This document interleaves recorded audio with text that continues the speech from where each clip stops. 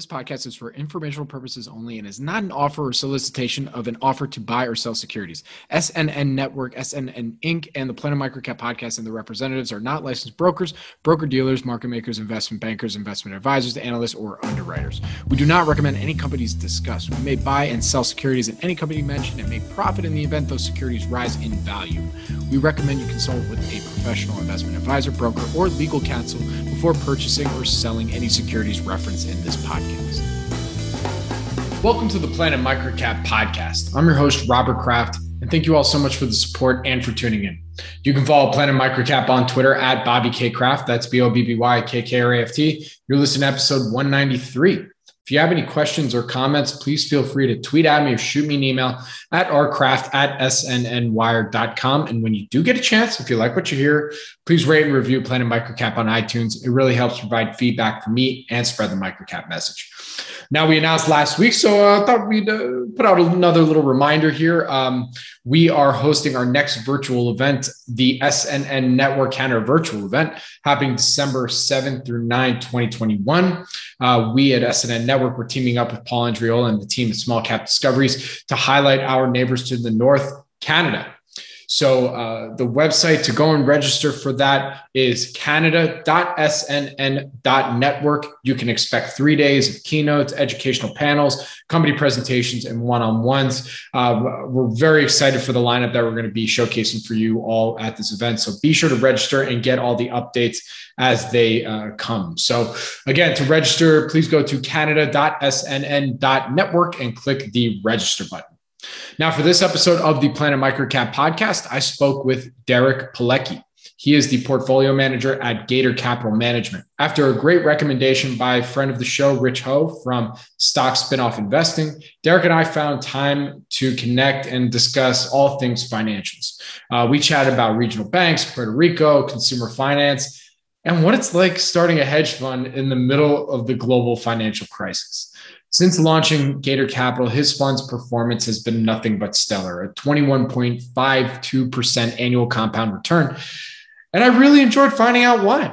So thank you again for tuning in to episode 193 of the Planet Microcap Podcast. And please enjoy my conversation with Derek Pilecki.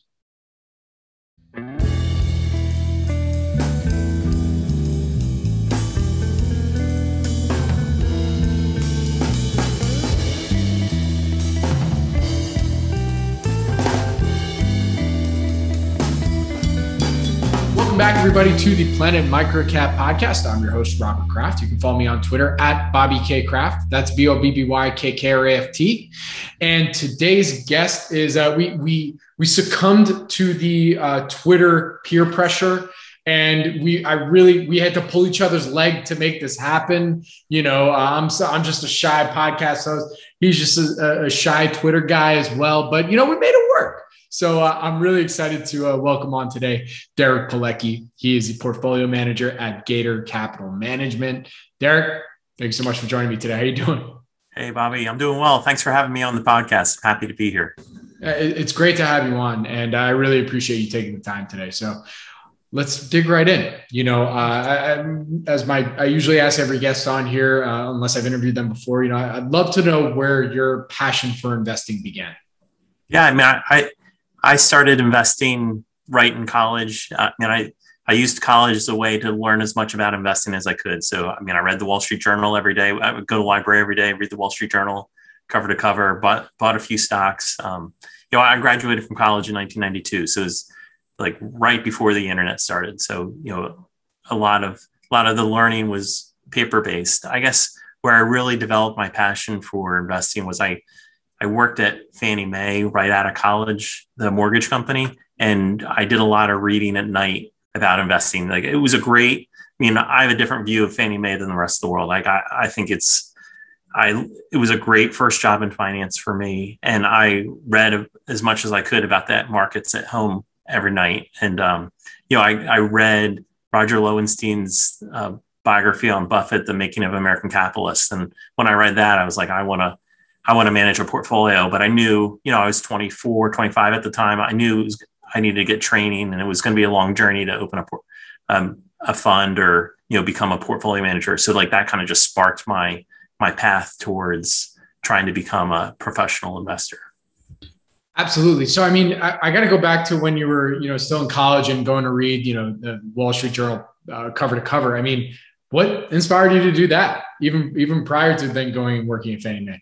I learned about the stock market from my grandfather when, growing up, I was a baseball fan, right? And so I'd like Sunday morning and I'd read they'd publish everybody's batting average. And it was only Sunday, through the week, they'd publish like the top 15 batters in each league. And, I'd study them. And then on Sundays, it was a big day because they publish all the entire league. And, but then Monday would come around and all of a sudden there's the business page was right next to the sports page. And I was like, well, what are these numbers? Like, I love numbers. There's not batting averages. I don't recognize any of these players. My grandfather explained, no, these are companies. And, he used Exxon as an example. Like, this is in the 80s, like oil, before the oil crash of the 80s, like Exxon was the biggest company in the country, or biggest market cap. And he explained, like, this is the stock price. It changes every day.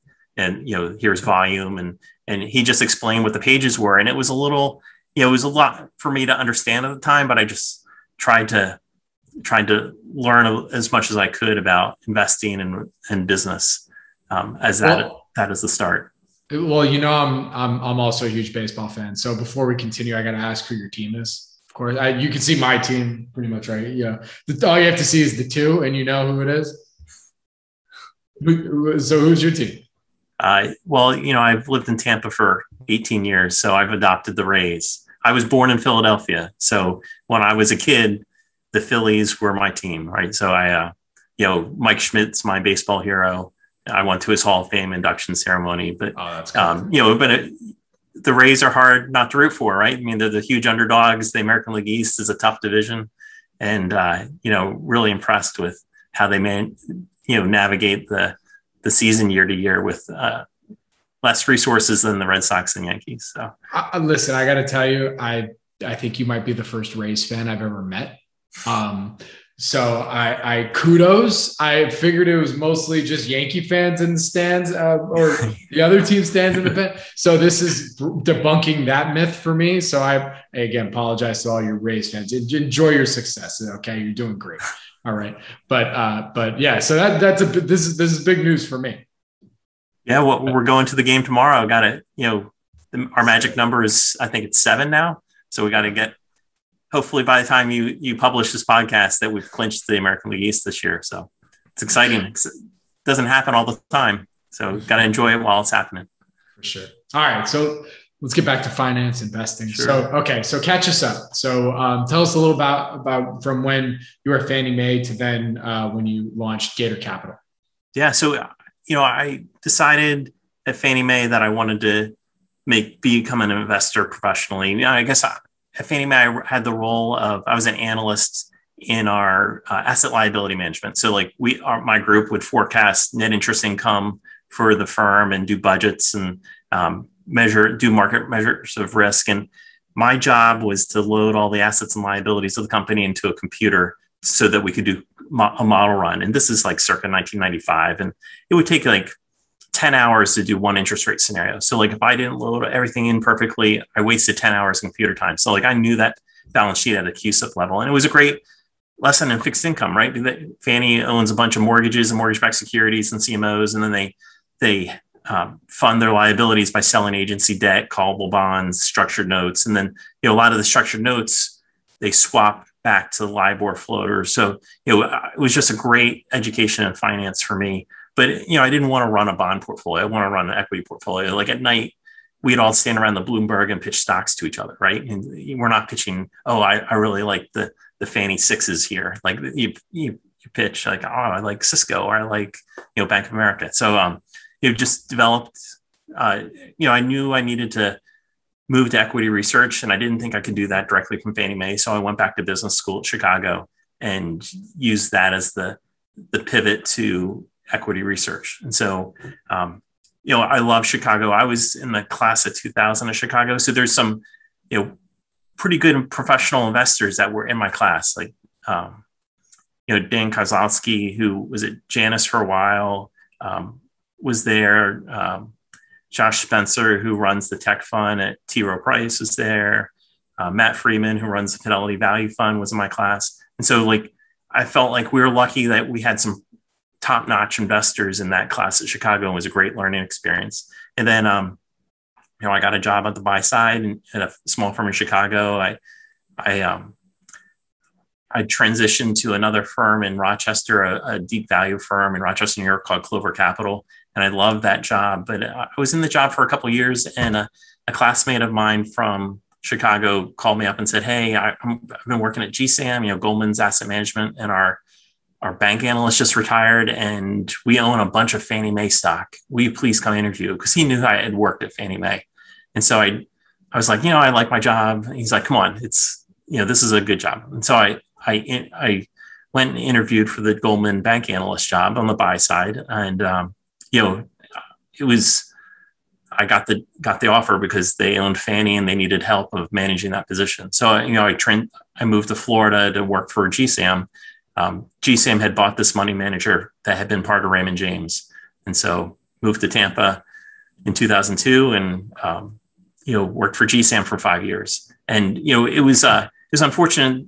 Fannie and Freddie ran into trouble almost coincidentally with me starting at GSAM. So like, it was not fun managing those positions for GSAM.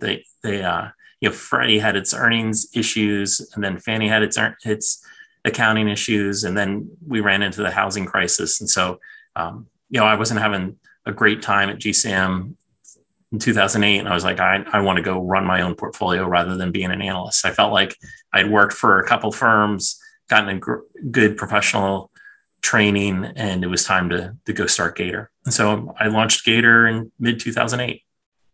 Very cool.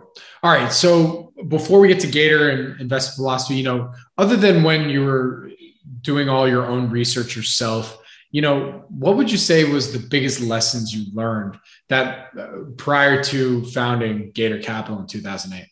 Yeah. So I've always been drawn to value investing. I kind of think your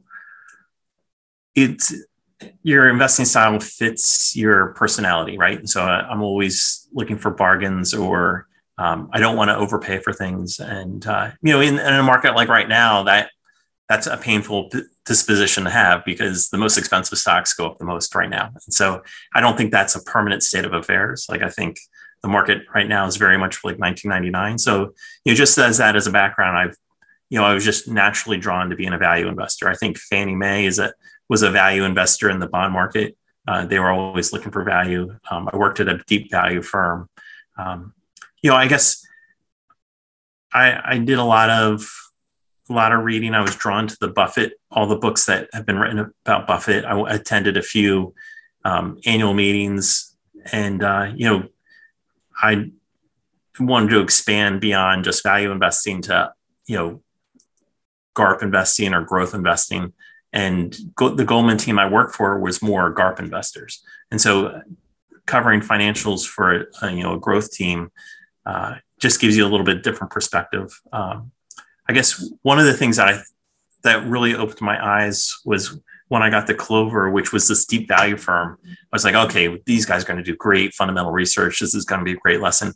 And within like the first few weeks of getting there, they're like, we've put a technical analysis overlay on our fundamental investing to try to improve our entry points. And I was like, whoa, like that was not what I was expecting.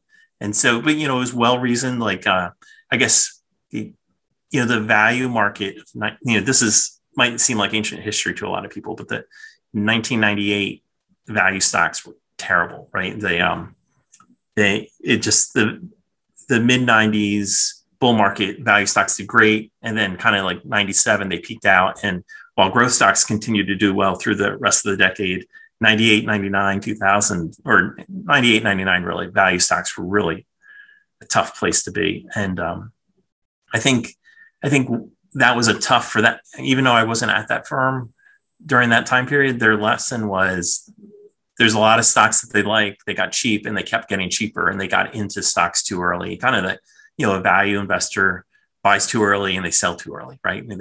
And they were trying to improve those entry and exit points. And so they said, a lot of times if you look at a stock chart, the the stock chart might look ugly. It's at a value that you want to buy, but it might get cheaper, and you just have to wait and better pick your price. And then on the exit side, they used to have firm price targets of, okay, when this bank gets the 13 times earnings, that's too expensive. Banks can't trade at 13 times earnings, but sometimes banks trade up to 18 times earnings. So they tried to use some technical analysis to improve their sell points too. So I think that was an unexpected learning that I had working at a value firm to overlay some technical analysis. So very cool. All right, so now we're here at Gator Capital. I would love to learn, and you've already alluded to this a little bit as well, but what would you say is the firm's and yours in turn, your investing framework, and what would you say is your focus and why?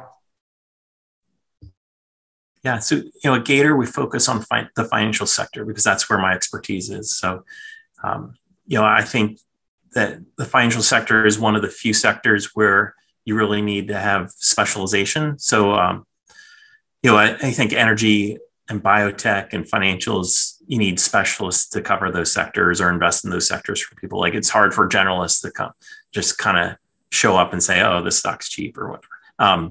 And so I've really focused on going deep within the sector, and really, there's about 1,000 publicly traded financials. 600 of them are microcap banks. And so the other 400 are larger banks, capital markets firms, insurance, REITs, exchanges.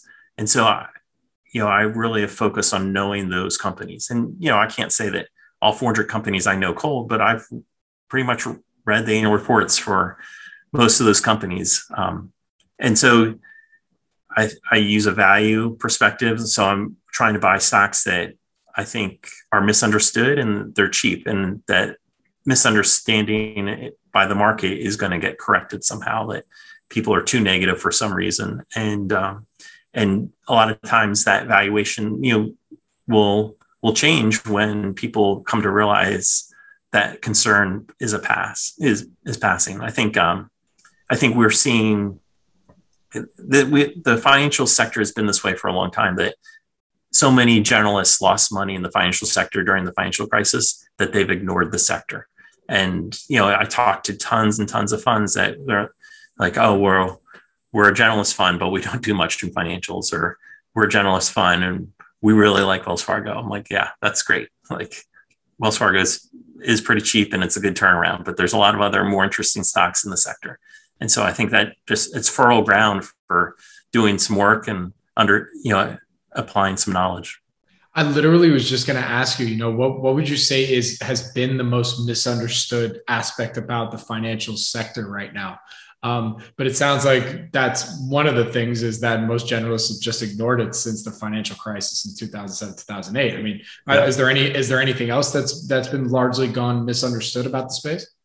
I think, so people look at long-term returns of different sectors, and the financials had a great long-term return up until the financial crisis. And then there was major big cap stocks that either went to zero or were down 90%. So AIG, Citigroup, Fannie, Freddie, WAMU, Wachovia, just huge impairments of value. And, a lot of Bear Stearns, Lehman, so many large cap financials went down. If you look at the overall returns of the sector, it lags a lot of the other sectors, and people just think it's not a really good sector. Well, I think of that as a once in a lifetime type episode. And, it happened during the Great Depression. The financial stocks got impaired. Maybe you could argue during the S&L crisis in the 89, 90 time frame, they got impaired. But then, 08 was a huge, huge deal. And with the change in Dodd-Frank laws, like, there's a lot more capital in the sector. And I think also the management teams really got scarred by that experience of 08. So I don't expect in the next cycle that the banks will have anywhere near as severe a cycle as they had in 08. And so I think that's going to, I could even look forward I think that might persist for the next 20 years. Like, we're not going to have an 08 type scenario again, because the banks can't legally, because they have a lot more capital and the management teams have learned their lesson. So I think, it's one of the, even though the banks are volatile, I think it's one of the safest times to own banks in, as far as if you think about an investing career. And I just think the generalists who ignore financials are missing that change.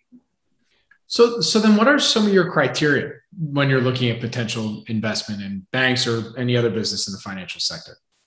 Yeah, well, I think it's, I think there's several things. I think high returns on capital, and management teams that try to create value through capital management. So, they're buying back stock when it's cheap. They're not buying back stock when it's expensive. They're doing smart acquisitions if they can, or they're not avoiding dumb deals. So I think that aspect is very important. And then, I think there's a lot of companies that have a little twist to the normal industry model that allows them to grow faster than the rest of the industry. So like there's tons of banks, right? And there's a lot of generic banks that are not that interesting, but there's some banks that have demonstrated they're able to grow faster than others. And I think that's super interesting. And they tend to have higher returns because of that. So you can look at companies like Silicon Valley Bank shares or Western Alliance or Pinnacle Financial in Tennessee. They've all been great growth banks for a couple decades. And I think that will continue compared to some of the generic, large regional banks that have okay returns on capital, but not a lot of growth. So just looking for something twist that allows some twist to the business model that allows them to grow a little faster or produce higher returns on capital. Very good. And by the way, are you a shareholder in any of those three companies that you just mentioned? Sure. I do own Western Alliance and Pinnacle. Unfortunately, I do not own Silicon Valley at the moment. All right, very good. So actually in the Gator Capital investor deck that you sent over, one of the slides has here on prospective investment themes in the portfolio. And you mentioned 4 categories here in Puerto Rico banks, consumer finance, small banks, and then hard P&C insurance market. So, why these 4 spaces in particular do you tend to focus on? Yeah. So a lot of my investing is bottom up, analyzing companies for being misunderstood. Valuations are cheap. I think the valuations will change. And sometimes I'll look at a sector and look at similar, once I find a company that I like Puerto Rican banks, I like OFG Bancorp. And so once I like that, I look at its competitors and those stocks look attractive too. And the stories are similar. Like the Puerto Rico banking market has consolidated. Back in 2007, there were 12 Puerto Rican banks for an island of like 5 million people. And now there's 3. And so it's almost like an oligopoly there. And if you compare Puerto Rico to another island market like Hawaii, there's only 4 banks in Hawaii. Bank of America and Wells Fargo exited Hawaii. So like it's 4 local Hawaiian banks and they earn high returns and high margins and they have high stock valuations. Where in Puerto Rico, it's an oligopoly. They haven't quite gotten their margins up because it's a process. So I think their margins are expanding and I think the valuation will expand once the margins expand. So I think it's, Puerto Rico is changing to an oligopoly market. And I think that's interesting. I would say that maybe Puerto Rico doesn't get the same valuation that Hawaii does long-term because it's a territory versus a state. But I think, Puerto Rico they're U.S. citizens and the banks are regulated by the FDIC. So they're American banks. And so it's not like I said, I think Puerto Rico banks. It's just, I found a Puerto Rico bank and I was like, right. Oh, the story's good. And so then I look around. So the same thing with the other sectors like consumer finance. We've long held positions in consumer finance stocks. I think consumer finance companies grow faster than banks, have higher returns, but they're cheaper than banks. So I think that's an evergreen opportunity.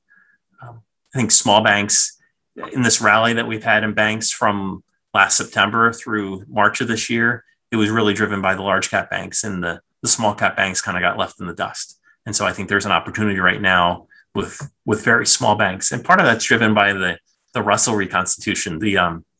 There's so many new IPOs and SPACs that came out this year that the minimum cutoff for the Russell 2000 inclusion every June has risen from 90 million to 245 million. And so there were 79 banks that got booted out of the Russell. And a lot of those banks trade for book value, 7 or 8 times earnings, and they're operating just fine. They just had a big dumb index seller in June. And so I think there's some interesting values in small banks. So that, it's the kind of bubbles up from the bottom of, ways to describe the portfolio rather than being thematic investing. Got it. Okay. Yeah. No, I was just curious because, it was in the investor deck. So I didn't know if that became your specialization or it's kind of the flavor. It's the flavor right now, and then, at a certain point. So I wanted to actually zone in on one of I believe it's in consumer finance. One of your current long ideas that's in the investor deck, Navient, which is a student loan company. So I would love to hear your insights, not just on this idea in general, but just really the student loan area as well. I mean, it gets a lot of headlines and, loans are getting forgiven and stuff like that. So love to hear your commentary there. Yeah. So I think the student lenders are very interesting because they're hard to understand. Like there's only 3 of them that are publicly traded, right? It's Nelnet, Sallie Mae, and Navient. And so the amount of time that an analyst or portfolio manager would have to spend on them to come up to speed, to have a view, I think they just trade cheap because it's a lot of time to spend on just 3 small companies. I think the student loan market is super interesting. It's changed a lot. So 90% of student loans are made by the federal government and 10% of loans are private loans.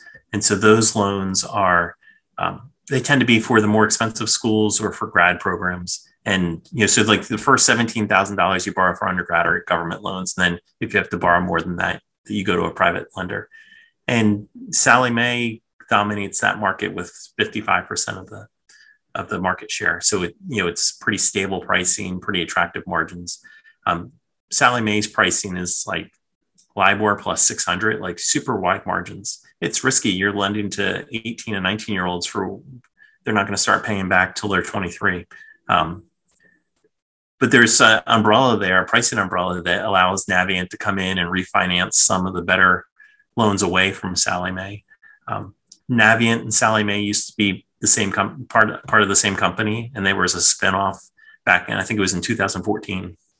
And Navient took the existing portfolio and they were going to hold it. And as those loans paid off, they used the capital to either buy new student loans or buy back stock. And then Sallie Mae took the loan origination platform, and that was the growth story. And that played out.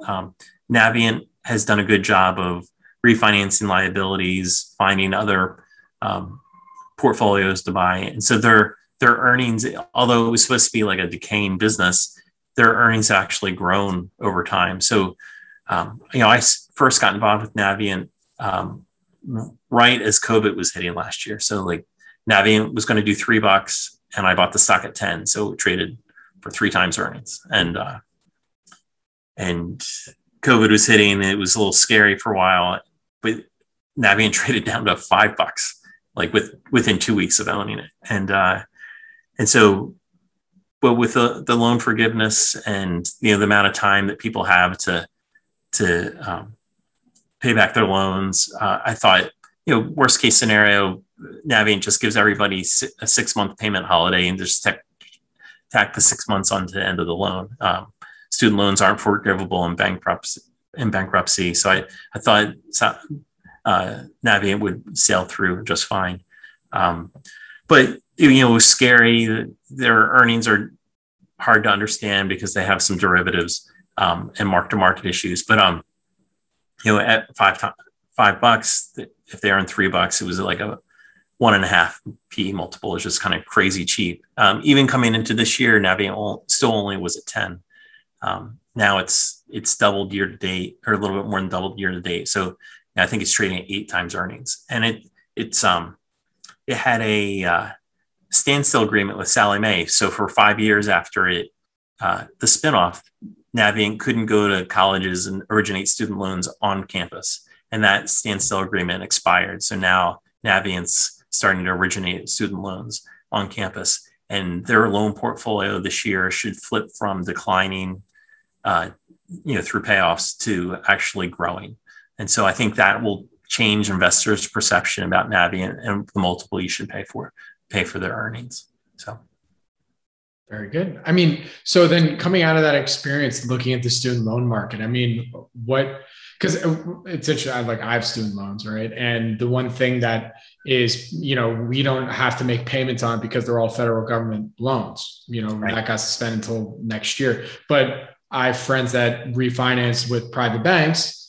They've been having to pay that back this entire time. I don't even think they had any kind of forgiveness time. So I feel like that's been the biggest misunderstood aspect when you think about the student loan space, is that even in that 10% market of private loans, they haven't had to stop, Yeah, they're still paying. Yeah. They're still paying. And because that interest is accruing, versus the federal side. I mean, the interest isn't accruing. So you can either just pay lump sums or wait. Yeah. And I think, I think the student lenders for a long time have had this cloud over the college. Will anybody take out a student loan? Or, if they pay off all the student loans, what will happen to their portfolios? Well, it's kind of similar to what you're talking about. If federal government decides to forgive a bunch of student loan debt, they're not going to forgive the private loans. They're going to forgive the loans that are government guaranteed.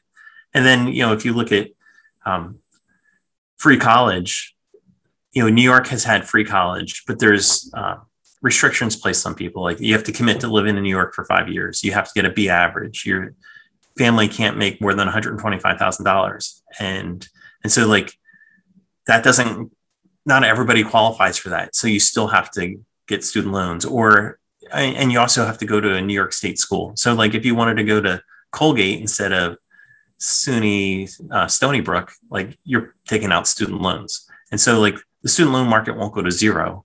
I think Sallie Mae and Navient's loans in the New York school state system went down for 1 year, and 2 years later they were higher than they were before the free college offer. And so like it's a scary headline, like, oh, free college, but student lending still persists. I would say that I am concerned that student tuition is stretched so far that I don't know that schools will continue to raise tuition prices or be able to, or, the number of schools that exist will decline.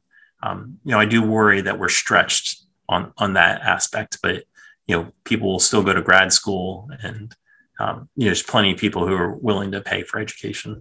That I think the student loan market will persist.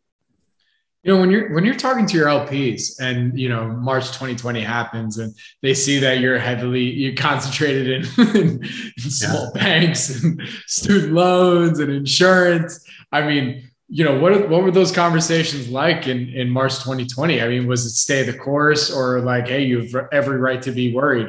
No idea what we're getting into right now. I mean, what were those conversations like? I've been doing this for 13 years, and I've been blessed with a LP base that is very in tune with my investing style. And so I think when we go through hiccups like that, they're not expecting me to outperform on the downside. They're expecting me to bounce with the market. And so like, I don't think people were upset or surprised by my March 2020 performance.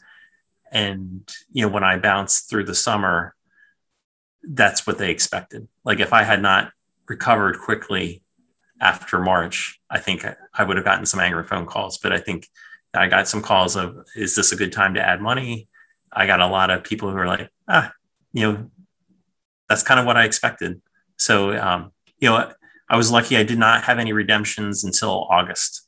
And so it was, I am very grateful for my LP base. They've been with me for a long time on average. And, they did not panic at the bottom. So, which made it a lot easier to manage the money and try to pick the spots to outperform on the recovery. Right. But at the same time, I mean, how do you manage that headline risk? Because I mean, you're in spaces that more so than most, the headline risk is just ever present. I mean, I think March 2020, like I did not think consumer finance was going to be the ground zero for the stock market. Like there was a run on the bank, there was a liquidity crisis, and I didn't, we all knew that the pandemic was coming and the case counts were getting higher. I didn't think it would focus on mortgage REITs and consumer finance companies would be the biggest problems. And so that was the huge surprise. And then oil went down, and I think the following Monday, regional banks index was down 16% in one day. I mean, that was kind of crazy. It was, I remember having conversations with my analysts like, is SunTrust or Truist going to go bankrupt? And, of course they didn't, they didn't come close, but, just the way the stocks were trading, it was like, everybody thinks these companies are worthless. And it was just a huge run on the bank. People were looking for liquidity wherever they could. And, I did not expect that to be that bad. Absolutely. So another question on the fund construction. I mean, would you say the portfolio is more concentrated, tends to be more diversified, somewhere in the middle? And how did you think about that? I mean, I usually have 25 names on the long side, but I think, I know a lot of investors have 10 or 15 names, but all 25 of my names are in one sector. So I feel like that's pretty concentrated. Like it's, they all trade in line. Insurance varies some from capital markets, from banks, but in a crash they all go down. And so like I think it's relatively concentrated. Recently, when I've been adding to small banks, I haven't been buying as large of position sizes just to preserve liquidity in the portfolio. So the number of names has crept up a little bit, but it's, I feel like the small banks are interchangeable to a large extent. So it's the same trade, whether I own, if I have 30% of the portfolio in small banks, whether I have, 7 4% positions or 14 2% positions, it's the same trade. Absolutely. Do you like talking to management? I mean, some of these smaller banks, they're smaller market caps, there's a little bit more access to management teams. I mean, do you like to chat with them and get their perspective and do all that? Is that part of your due diligence process or no? Oh, absolutely. Like I like that the management teams don't change in my sector a lot. Like I like the maintenance research and financials is a little bit easier than consumer tech, right? I mean, you don't have product cycles. It's loans and checking accounts. Like you're not trying to look at the do channel checks, like how many checking accounts did you open this week, right? Or this month. So it's a little more long-term from that standpoint. Like once you know the management team, their track record and, where they're focused on adding value, you can maintain that dialogue over a period of years and it doesn't change quarter to quarter, right? So I like meeting the management teams before I buy the stock. I like most of the management teams. I guess one thing that I learned when we were at GSAM, I felt like we really knew the management teams well. And I felt like there were times where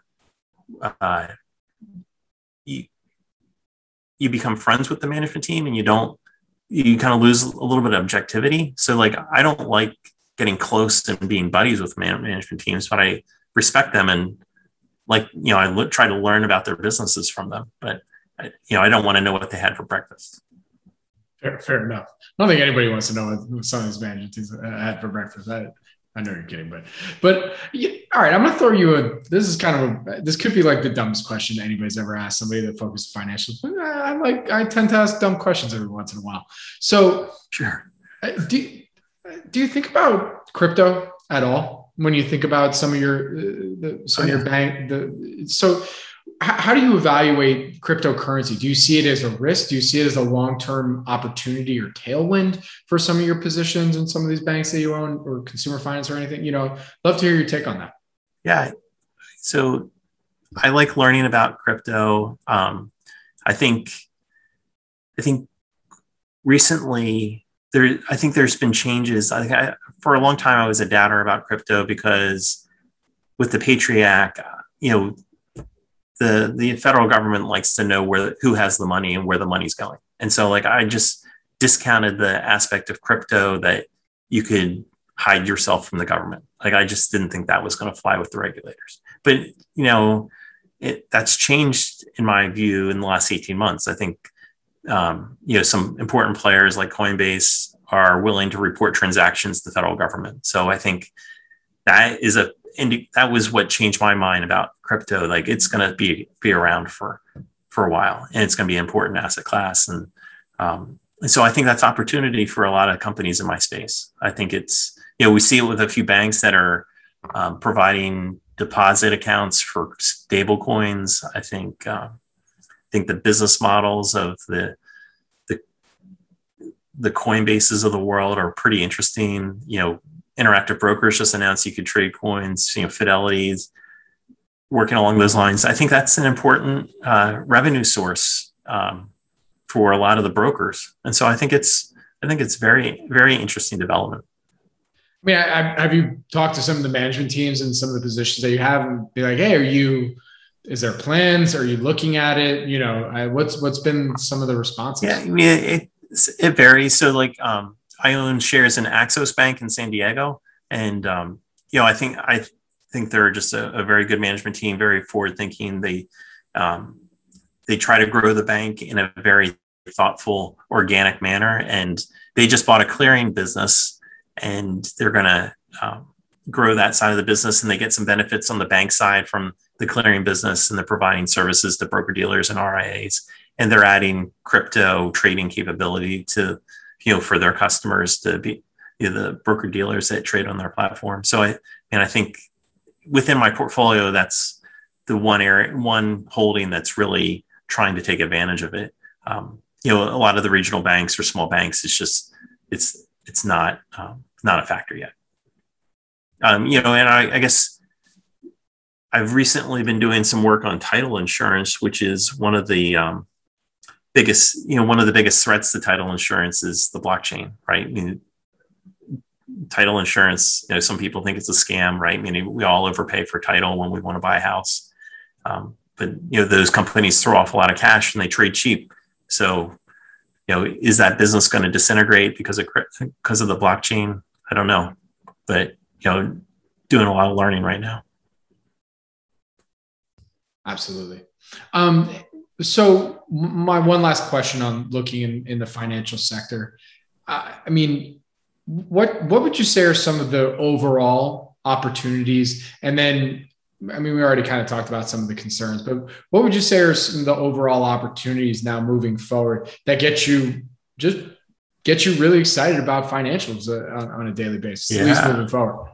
Yeah. So I think I mentioned this earlier. I think the market is very much like 1999, where there's some expensive stocks and some crazy frothy stocks. And then there's a lot of businesses that are pretty reasonable valuations. And I think a lot of those good valuations are within the financial sector. I think, if you look at banks, generally they trade cheap relative to the rest of the market. Like they usually trade 85 or 90% of the market multiple. I think right now it's like 58% of the market multiple. So banks are cheap relative to the market, cheaper than they usually are, right? And I think that's super interesting, especially since interest rates are zero. And if rates go to 1 or 2%, the bank's earnings are going to take a stair step higher. And so you have cheap valuations on, under earning business models. So like you raise rates and then you get a reasonable valuation on the higher rates, and banks should have pretty nice returns. So I think that's interesting. I see so many interesting areas with financials. It's kind of picking like which is going to move first. So like, I think everything related to housing has lagged surprisingly. Like, so mortgage insurance, some mortgage brokers, title insurance. I think those are all interesting businesses that are printing cash in this housing market, and the stocks really haven't moved. So I think that's interesting. I think European banks are super interesting, especially if rates go up in Europe. Like those things trade super cheap. Like I own Barclays and NatWest Group. I think Barclays is 60% a tangible book, and they're buying back 5% of the stock. And if rates go up, I mean, their income statement's going to explode higher. So it's kind of trying to decide, okay, which of these cheap groups is going to realize the value first. We talked about consumer finance and Puerto Rican banks, small banks, and then insurance. We're going through a hard market insurance. So hard market insurance insurance prices are going up. So like if you've had a insurance policy, your rate probably renewed much higher this year versus last year. And we haven't had a hard market since 2001, 2002. And it's just an opportunity for the disciplined underwriters, insurance to expand their business and put on more risk. And so I think there's a lot of interesting opportunities within financials that people just don't, it's not in the general investment conversation. Very good. All right. Well, we're at that part of the interview where it's my favorite question to ask. And you've kind of touched on it already. So if there's another story here, I'd love to hear it. But what would you say is an investing experience that really changed your career, either the most, or if you already told us the most, then number 2 or 3?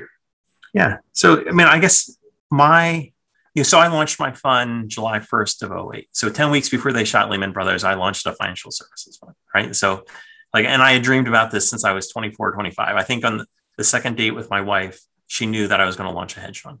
She didn't, it wasn't going to happen then, but it was eventually going to happen. And so, I'd saved, we lived very modestly when I worked at Goldman, saved up a bunch of money, launched the hedge fund, and the crash happened and I got torched. And I was like, I had hired an analyst, and I moved him down to Tampa. I'm like, whoa, that dream of having a hedge fund just went by really quickly. And so, I gave him two weeks severance, said, go to New York and go get a job. I'm sorry, it didn't work out.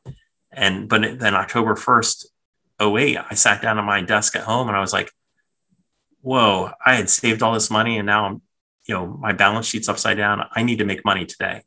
And I traded October 1st and I made like $5,000.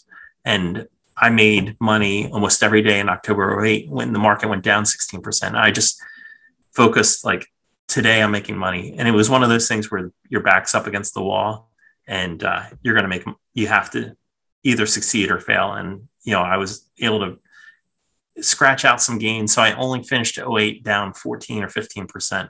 And then I kind of caught 2009 very well. Like I was,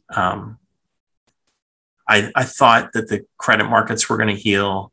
And I thought that they weren't going to nationalize any more big banks, but I wasn't certain. And so, I was kind of neutral during early 2009 and I made money the first couple months of 2009 in a down market. And then, this is going to sound crazy. My research is a little bit more deep than this, but, when in the end of February of 2009, Citigroup got its third bailout. Like they did a preferred for common swap.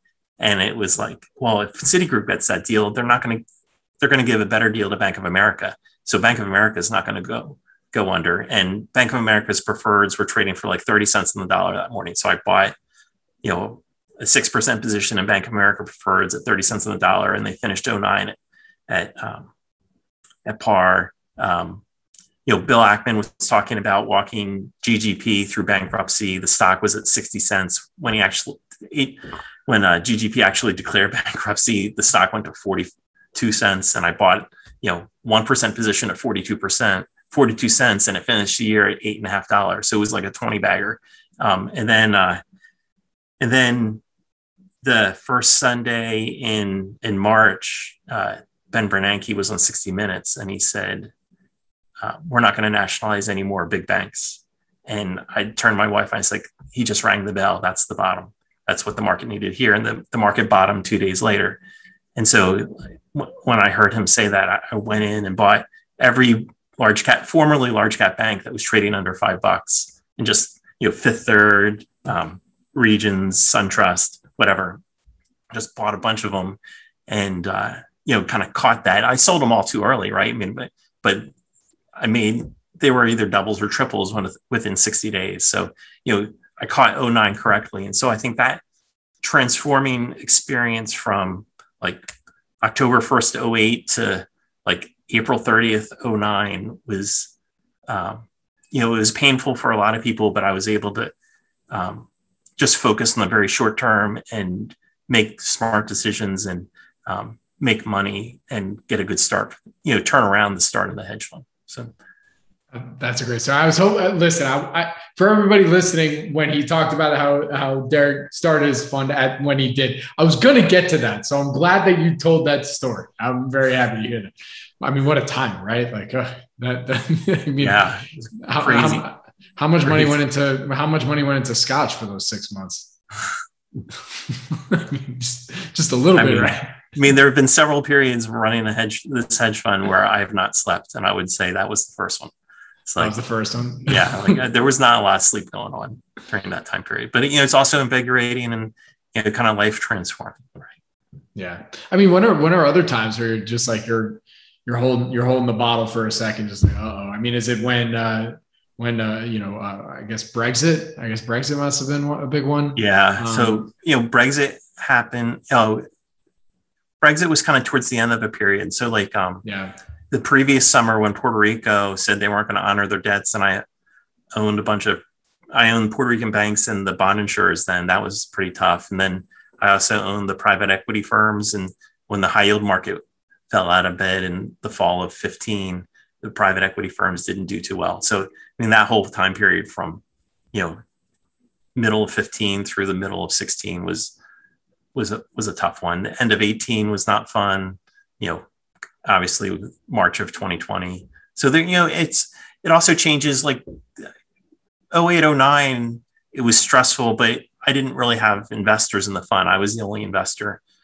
When 15 and 16 happened, I had grown the fund to a pretty decent size, and I was, you just feel a lot more responsibility for your LP's money.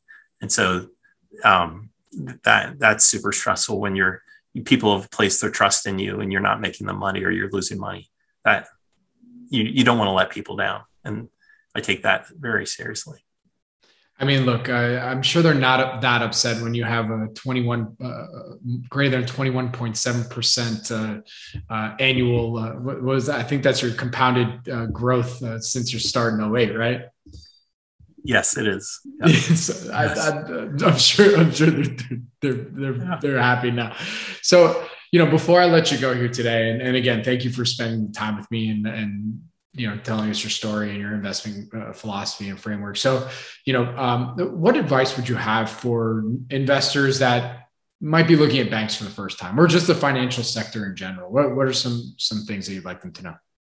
Yeah, I would say, I guess the things that I like I think banks are a tough sector. Like, I think the long-term banks are becoming more competitive, and the competitive intensity of banking is increasing. So, interstate branching laws went away 25 years ago. I think it's going to be hard going forward, but I think there's some management teams that have outperformed over a long period of time. And I think that past success will continue going forward. I also think that, I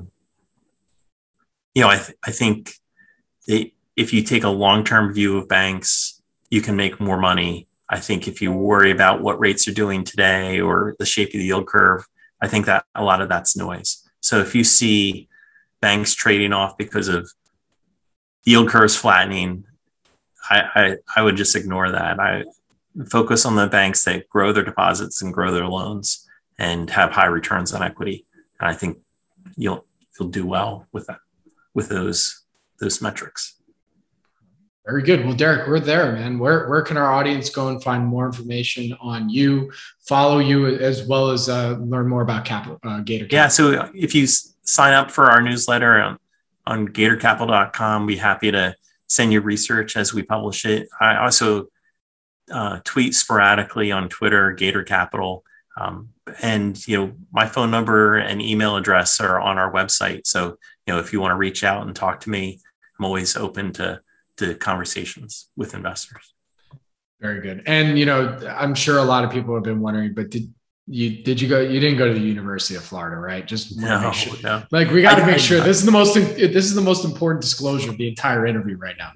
I did not go to UF. So if you went to Florida State, you can still invest with me, right? So, so when I was at Goldman, we used to make fun of the stupid hedge fund names. And then when I started a hedge fund, I was like, oh man, I need to pick one of these names. And I was surprised. I wanted something regional sounding, which in hindsight might not have been good because a Florida-based hedge fund, people don't love that. Like, people in the Northeast don't like that I'm in Florida. So this was probably, in hindsight, wasn't the smartest thing, but I didn't want to call it Sunshine Capital or Palm Tree Capital. And I was surprised nobody had taken Gator Capital. So I had, I actually got the domain name from a high school baseball coach in New Jersey who was a University of Delaware grad, and he called his investment club Blue Hen Capital. And he's like, "Hey, this is kind of cool. I bet a lot of hedge fund guys would name their fund after their college mascot." And so he went and bought all the college mascots and capital.coms. And so I had to negotiate with him to get Gator Capital from him. So the guy who runs Wolverine Capital was the other sale he had made. And so I bought Gator Capital from him. That's kind of brilliant. I hope he also got like gatorcap.com, like the shortened version, so that, because I'm sure everyone's like, oh, well, I'll just get around it with that. Or gatorcm.com.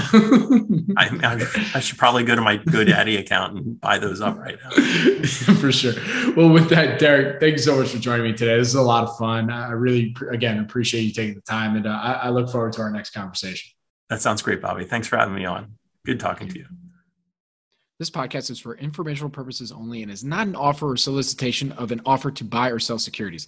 SNN Network, SNN Inc., and the Planet Microcap Podcast and the representatives are not licensed brokers, broker-dealers, market makers, investment bankers, investment advisors, analysts, or underwriters. We do not recommend any companies discussed. We may buy and sell securities in any company mentioned and may profit in the event those securities rise in value. We recommend you consult with a professional investment advisor, broker, or legal counsel before purchasing or selling any securities referenced in this podcast.